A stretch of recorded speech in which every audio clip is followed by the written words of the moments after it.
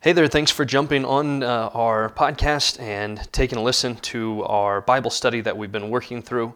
And this is actually going to be going back. A few weeks ago, we were going through a study on bibliology, and it was a three-part series, and we recorded the first two, and the last one didn't get recorded. And I had a number of people that came and had asked me about that, and so I decided to kind of go back and to make a recording because I believe this may be the most important part of the three-part series that we went through when it came to bibliology.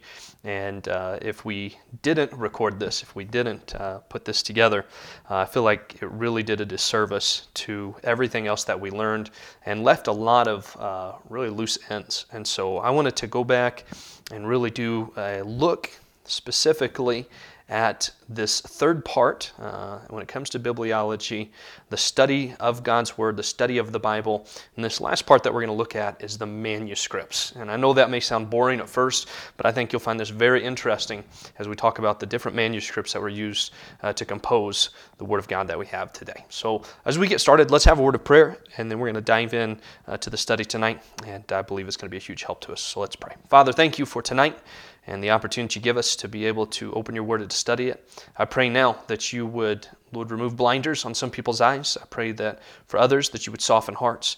I pray, Lord, that for all of us, God, we would just grow by your word. And I thank you, Lord, for the truths that we can learn from it. I pray, God, that you would use this time in a powerful and a passionate way. And I pray, Lord, that this would add so much depth and so much just knowledge of you and your word in this brief study that we're going to look at tonight. We pray this in Jesus' name. Amen. Well, the study on manuscripts and biblical manuscripts, the Bible, could go on. We could do a great deal of time spent on this. But we're going to try to condense it down to here for just a few moments. There's been numerous books that have been written on the subject, and one of the ones that I have spent a great deal of time referencing specifically is a book by Dr. David Sorensen. It's entitled Neither Oldest Nor Best, Neither Oldest Nor Best. And I would encourage you to pick up a copy. It really goes in depth onto the study that we're going to be looking at tonight and will help to shed some light on some of these things that we're going to be referencing, as I will not be going as deep as what we could, but I believe this will be a help to us. The first thing that we're going to look at tonight is there are two primary streams all translations come from. Two primary streams. Now, these two streams are called by many different names. And so that first one that we're going to talk about is the received text. The received text. That received text goes by many names. It can go by, and they're all interchangeable for the most part, but known as the traditional text, the preserved text, the Byzantine text, the majority text, the Antiochian text, the Syrian text, the Textus Receptus, the Western text, and the TR. Those are some of the primary names that it's known by, and I think it's important for us to understand that whenever it's referred to by one of these things, it's referring to the same thing. So the received text. The second is the critical text. The critical text. So you have the received text, and then the other side you have the critical text. The critical text is known by many names as well. The eclectic text, minority text, the Egyptian text, the Alexandrian text, the Westcott and Hort text, the Nestle Aland text, and the UBS text. And so there's a number of different names for both of these, but for our purposes tonight, we'll spend the majority of our time referring to them as the received text and the critical text. Okay, so the two main texts that we have all Bible versions have come from today. But as we're going to see, these two are different, in fact, and it's important for us to understand that. So very quickly, number two, some historical facts about the texts. And this is important for us to understand. First of all, the critical texts have been perceived to be older. Now, when we did this study originally, I did put that as the critical texts are older, but it's important for us to understand that they're perceived to be older. But with more investigation that's been going on, and like I said, I'd encourage you to reference the book that I mentioned at the beginning, but one of the primary codexes, okay, and that's just the compilation of the autographs, the compilation of the leaves of the Scripture, I guess you could say. The codex means the putting of them together. One of the two codexes that's used for the critical text is known as the Codex Sinaiticus. We'll talk more about that.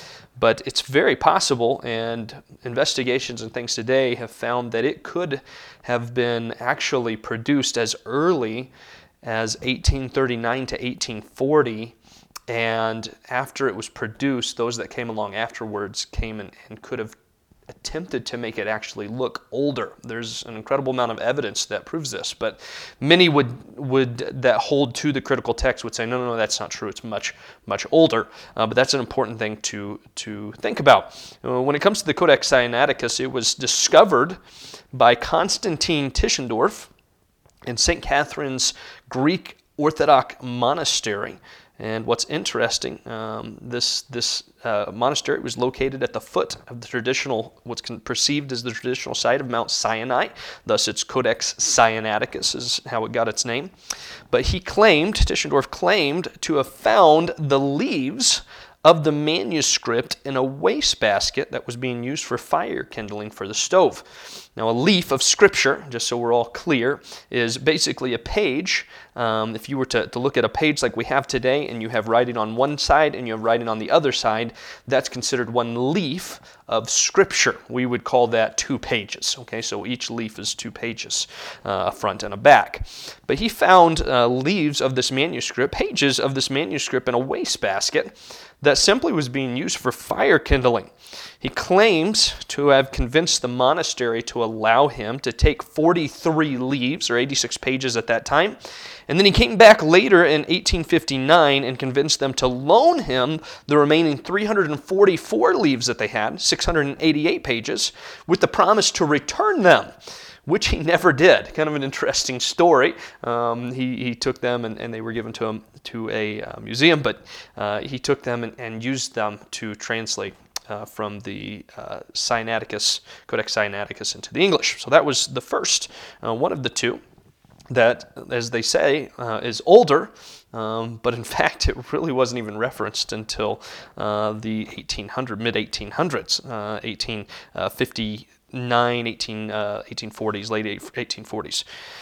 The other one, the Codex Vaticanus, okay, the Codex Vaticanus, you have the Codex Sinaiticus. Codex Vaticanus has been dated to around the 4th century A.D., which would bring it all way back. I mean, way back to the very beginning of one of the oldest manuscripts that is in existence.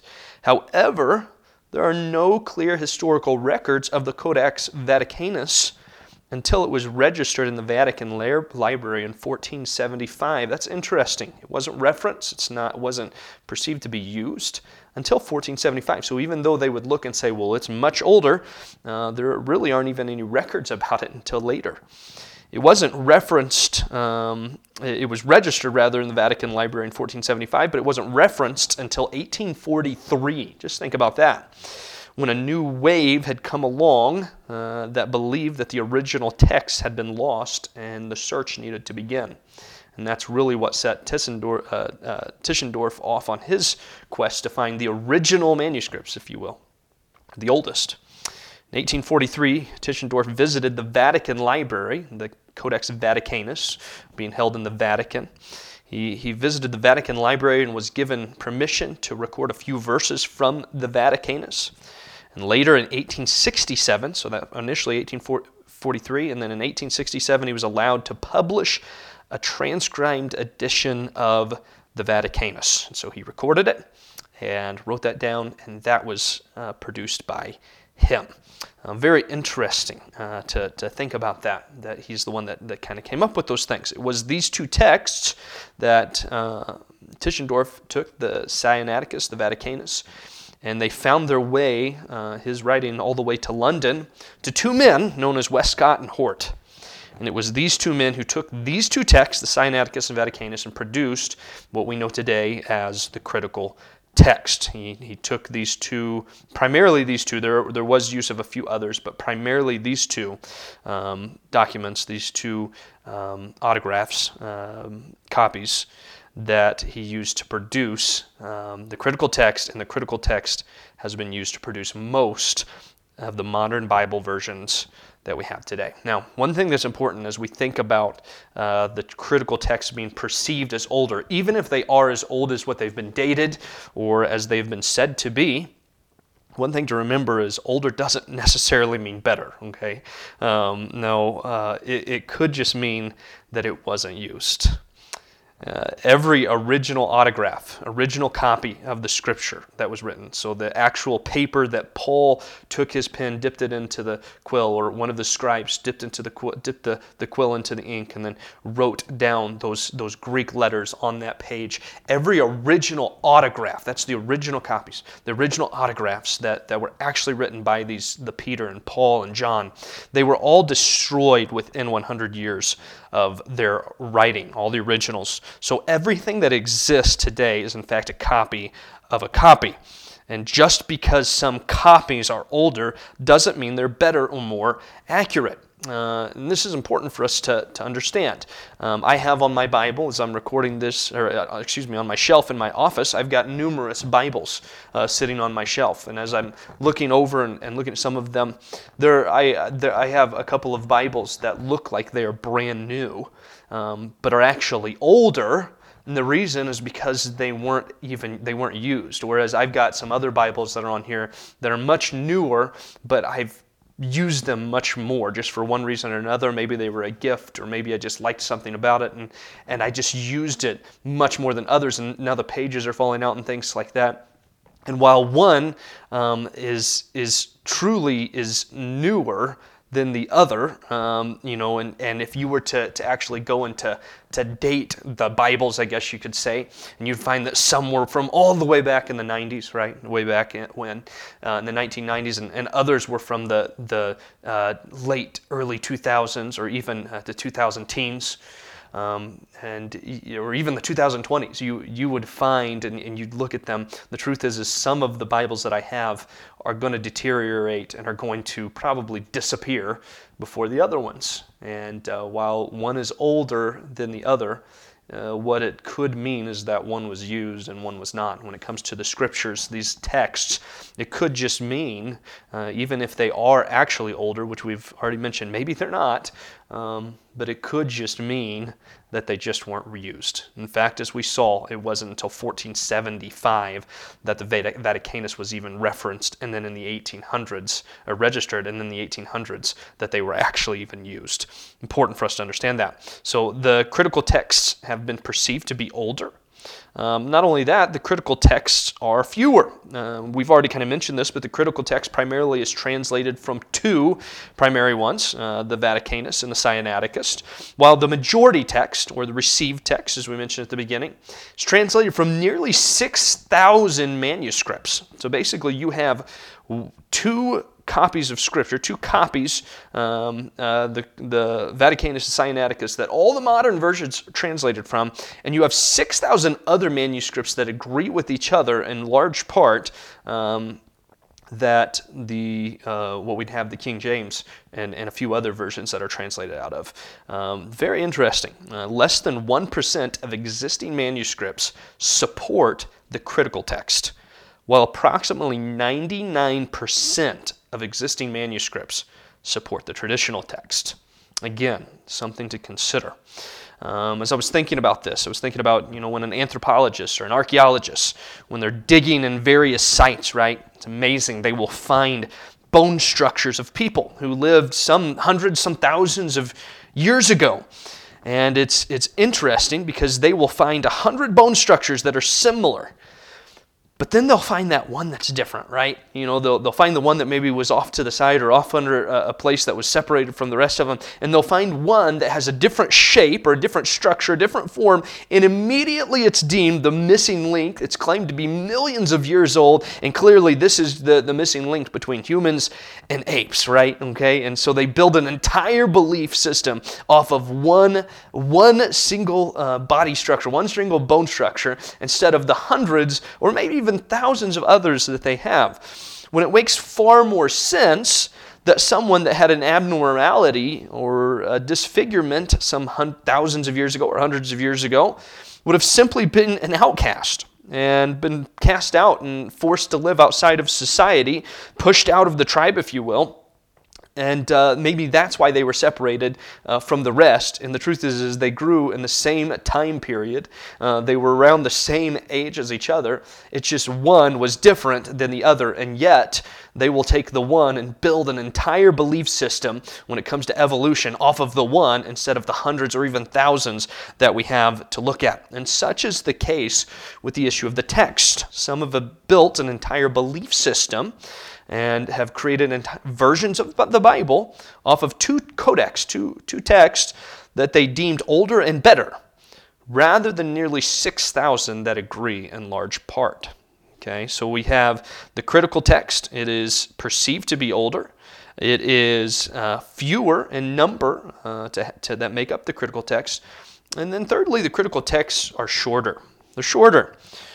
Now, I'm not looking to attack the new versions because they left out or changed words. If you were to pick up some of the newer versions of the Bible, and I'm not necessarily going to call them out, but if you were to pick them up, you notice that there would be passages and verses that are just different, missing from what the King James Version or others that are translated from the Textus Receptus. The problem is not necessarily in the heart of the individuals who did the translating. I think sometimes we assign bad motives to those that translated some of the versions of the Scripture, when the truth is they took the text that they had and translated accurately from it. The problem was not necessarily with the translators, and I'm sure there were some that were corrupt, but that maybe not necessarily was the issue that oftentimes gets referenced. Rather, the problem is with the foundation that they started with, the critical text. The critical text omits more than 2,800 words when compared to the Textus Receptus, or the received text. That's roughly, and while some would say, well, that's not that big of a deal, 2,800 words in the entire New Testament. I mean, come on, that's not that big of a deal, but that's roughly the equivalence of 1st and 2nd Peter's entirety, 2 whole books of the Bible completely. Now, obviously, it's not just those 2, it's scattered throughout, but that's important. That's a big deal. There are entire passages that are just completely gone when it comes to the critical text. And that's important for us to understand, that some of the translations translated from a text that just don't have verses that are found in the 6,000 other editions that were used to form the received text, which is very important. That's why it is considerably shorter. So we've looked at some interesting historical facts about the text. I want to look next at the 2 different textual methods, and this maybe is along with the historical things, one of the most important things to understand. The received text was translated in a formal equivalency. What does that mean? Well, it's also called verbal equivalency. It's a process of translating in which both the words and the forms of the words were rendered as closely as possible from Hebrew and Greek, from Greek into English. That's what was attempted. They tried to take the exact words, the exact phrase, the exact verse in English, and they took each word and tried to translate it as accurately as possible. Now, anybody that studies languages knows that whenever you are translating from one language to another, that there are times that you have to add a word or two there to make sense of the sentence and things like that. And in the King James Bible particularly, when they did that, they put it in italics so that you can see when they added words to make sense of the sentence. But to the best of their ability, the received text was a formal equivalency. The translation from the received text were a formal equivalency, a literal word for word translation. Whereas the critical text is a dynamic equivalency. A dynamic equivalency. Again, this is different. It's a process of translating that attempts to interpret and convey the intent of the message or the passage and the thoughts of its source rather than the literal words. So instead of a word-for-word translation, into English, into our language, they would take it and they'd say, okay, here's the idea of the passage, and they would put the idea there. It's like taking the writings of Shakespeare. And particularly, one of my favorites, if you know me, I don't read Shakespeare, but one in particular, I've heard this before, but said, "What light through yonder window breaks." I know that for some it probably touches a heartstring when we start to quote poetry, but what light through yonder window breaks, what beauty. And Shakespeare, we know, was written around the same time as the King James Version of the Bible. What light through yonder window breaks. And taking that and applying the dynamic equivalency to it, changing it to our language today, and simply changing it to who turned the light on. All right, or well, look at the light through the window. You know, it just totally changing it. Now, while I might believe that is a better rendition, and as I'm not that much into Shakespearean literature, and it would be easier for me to understand that in Shakespeare. It's amazing. While I would believe that there are those who love Shakespeare who would treat it as heresy. And they'd say, well, you can't do that. You're taking away from the meaning of the words. You're taking away from the power that is in those words that Shakespeare wrote. What light through yonder window break? And so, interesting. So, with that thought in mind, it leads us to the final question. Why does this matter? The dynamic equivalency, the formal equivalency. Why does it matter, the received text versus the critical text? Why does this matter? Well, just like someone would hold so passionately, and they'd say, well, it's Shakespeare's words, how much more when it's God's words? I mean, these are the words of God. Shouldn't we treat them far more reverently than what we would treat Shakespeare's words? Just amazing. The Bible tells us in Proverbs 30, verse number 5, every word of God is pure. He's a shield unto them that put their trust in Him. In Matthew 4:4, we've referenced this before in our previous studies, but Jesus says, it is written, man shall not live by bread alone, but by every word that proceedeth out of the mouth of God. This is important. This is vital. Listen, I don't just want the thoughts that the Lord had. I want to know His very words, every word that He said. That's why this is so important. That's why this is vital to understand. Now, I've had people ask me, well, what Bibles are out there that were translations from the Textus Receptus, from the received text? Kyle, if you really believe that the Textus Receptus, the received text, is better than the critical text, and really at the end of the day, I would say that is my position that I would hold to, that I would take, is that it's not necessarily an issue of which is better in the alphabet soup of versions of the Bible. It's a question of which text is supreme. And I believe clearly there is one text that is supreme over the other, and that would be the received text, the Textus Receptus.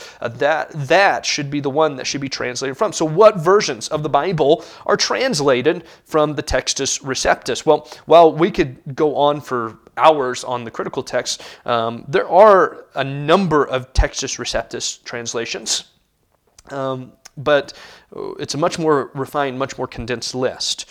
The first one that we'll mention is the Tyndale New Testament. It was from 1526 to 1530s when that was recorded, the Tyndale New Testament. Then you have the Coverdale Bible in 1535, the Matthew Bible in 1537, the Great Bible in 1539, the Geneva Bible from 1560 to 1644, the Bishop's Bible from 1568, the King James Version of the Bible, again, translated in 1611, and then as we saw a couple of weeks ago, also we have the one that we would use, that I would hold in my hand today, the 1769 edition, where there were changes to some of those words. The Quaker Bible, 1764. The Webster Bible, 1833, the Young's Literal Translation, 1862, and finally, the New King James Bible in 1975, and that's an interesting one, and all of these you could study more in depth, but the New King James in particular, just because it's such a hot one that many people use today, it is primarily translated from the Textus Receptus, but in order for Thomas Nelson to be able to to put his stamp of and to copyright his version of the Bible, and the New King James is copyrighted, whereas the King James is not. The New King James was copyrighted. In order to do that, I believe, I forget exactly, but there had to be something like 15% or 20% of the Bible changed to be able to make it their own. And whenever they made those changes, many times they referenced the critical text. This is an interesting thing, and many of the newer, the older ones, that are closer to the original 1975, they actually would put a note next to it. I believe it was an RU, where they would say that they referenced the critical text in the New King version of the Bible, where many today have actually just dropped that completely, and they just have the standard New King James. But that's important to understand that. Again, if you're wanting to be close to the originals. And then finally, the modern English version, which was translated in 2014. Ultimately, the best thing that you and I could do is to go out and learn Greek. I mean, I know that's not what you want to do, but I would just encourage you to go learn Greek. No, I'm just kidding. But that would be the best way to do it, and then go back and actually read the Greek manuscripts. That would be ideal, but since I can't fluently read Greek, and I'm sure you can't either, I want to study and to read from a Bible that is as close to the very words of God in the English language as possible. We mentioned a few weeks back when we looked at the comments from the King James Bible translators that it wasn't that they didn't believe that the Bibles that existed weren't, in fact, God's Word, but rather they were trying to make a good translation better. As we just mentioned, the King James Bible wasn't translated by them until 1604 to 1611. There was a number of other Bibles that were translated before. In fact, I know people that use the Geneva Bible today. And some of the other versions as well. But it wasn't that they were looking and saying, well, listen, hey, the Tyndale New Testament or the Coverdale or the Matthews, the Great Bible, the Geneva, the Bishop, they weren't looking at those saying, those weren't the Word of God. Let me show you what it is. That's not true at all, because God has preserved His Word for us. And so that's not what they were saying at all, that those weren't. What they were saying was those are God's Word, and we are trying our best to take the original manuscripts of the Textus Receptus and translate them into a language that's understandable for all to be able to read and to understand. That was what they were trying to do. But as with our Bible study, we must keep things historically in context. You study the Bible, we say it over and over again here at our church. You got to keep things in context. Keep things in context. Listen, just like you got to read your Bible in context, we have to keep things historically in context. When they made those comments about the versions of the Bible, I guess you could say, or the copies of the Bible, and some were better, and they wanted it so that every person could read it and things like that, what's important for us to remember here is they were referring to other versions that have been translated from the received text, not the critical text, because there weren't other versions from the critical text. They held to the belief that there was a text that was supreme compared to others. And that's why at Whitehall Baptist Church we hold to the King James Bible that it contains the preserved and inspired perfect Word of God. His words, His very words. And listen, we won't be mean-spirited about those that differ in what version that they use. I'm not looking to attack anybody whatsoever. That's not at all the intention of tonight.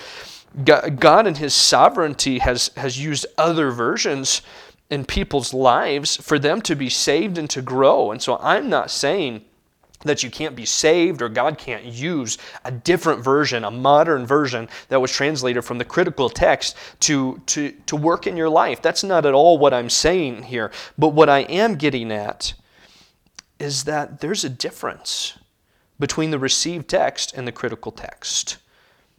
And I would hold that one is better than the other. See, growing up, I can remember drinking Bubba Cola and Mountain Lightning. I mean, that was it was often in our house. Bubba Cola and Mountain Lightning. I can remember cracking one of those guys open and drinking it as a teenager, and I was all about that. But can I just be honest with you? If I had my choice between Bubba Cola and Mountain Lightning, I would go with the original Coke. and Mountain Dew. Because, listen, you just can't compare to the original. You just can't compare to the real thing. And when it comes to God's Word, listen, I want as close to the original as I can get. There's no one that will ever pick up a literal original copy of the writings of Paul or the writings of Peter because they were destroyed. They don't exist anymore. But man, oh man, I want as close to what their actual hand to that paper was. I want as close of the mind and mouth of God working through those arms and the hands of those people that wrote those words as possible. I want the very words of God. And that is why we will continue here at our church to preach and to study from the King James Version of the Bible, translated from the original Textus Receptus, word for word, literal, formal equivalency. 6,000 manuscripts compared together to form what we have today as the received text. And that is why I choose, and our church will choose, to use the King James Version of the Bible. Again, we're not out there to be hateful to anybody. I'm not looking at to go out and tear somebody down or to hurt somebody else that maybe uses a different version of the Bible. That's not at all what we're trying to do. But what we are saying is, as closely as possible, we want to know not just the thoughts of God. We want to know the very words of God. And in the Textus Receptus, I believe that is the superior, the supreme text. And from it, we have the wonderful King James Bible. Father, thank you for tonight, the opportunity to open your word. I pray, Lord, that many tonight would be strengthened in their beliefs of the Scriptures, that they would know you in a more powerful and a deep way. I pray, God, that I know there's some that this is probably going to strike a nerve, and there's going to be some that are going to be frustrated and hurt over this. I just pray, God, that you would intervene, your Holy Spirit would intervene where I cannot. Lord, that you would show my spirit and my heart behind this. Lord, is to simply share what you have showed me from what I have studied. And I pray, God, that this would just that much more encourage people within our church and others that are listening to dive into the Scriptures, to know the Word of God as powerfully and as passionately as they can. Lord, I thank you that you did give your Word to us, and you've given it to us. Lord, you've preserved your Word through the generations. And God, when I hold this Scripture in my hand, I can know that I'm looking at, I'm reading the very words of God, and I thank you for that. Thank you, God, for what you have done. And God, I pray this in your Son's precious name. Amen.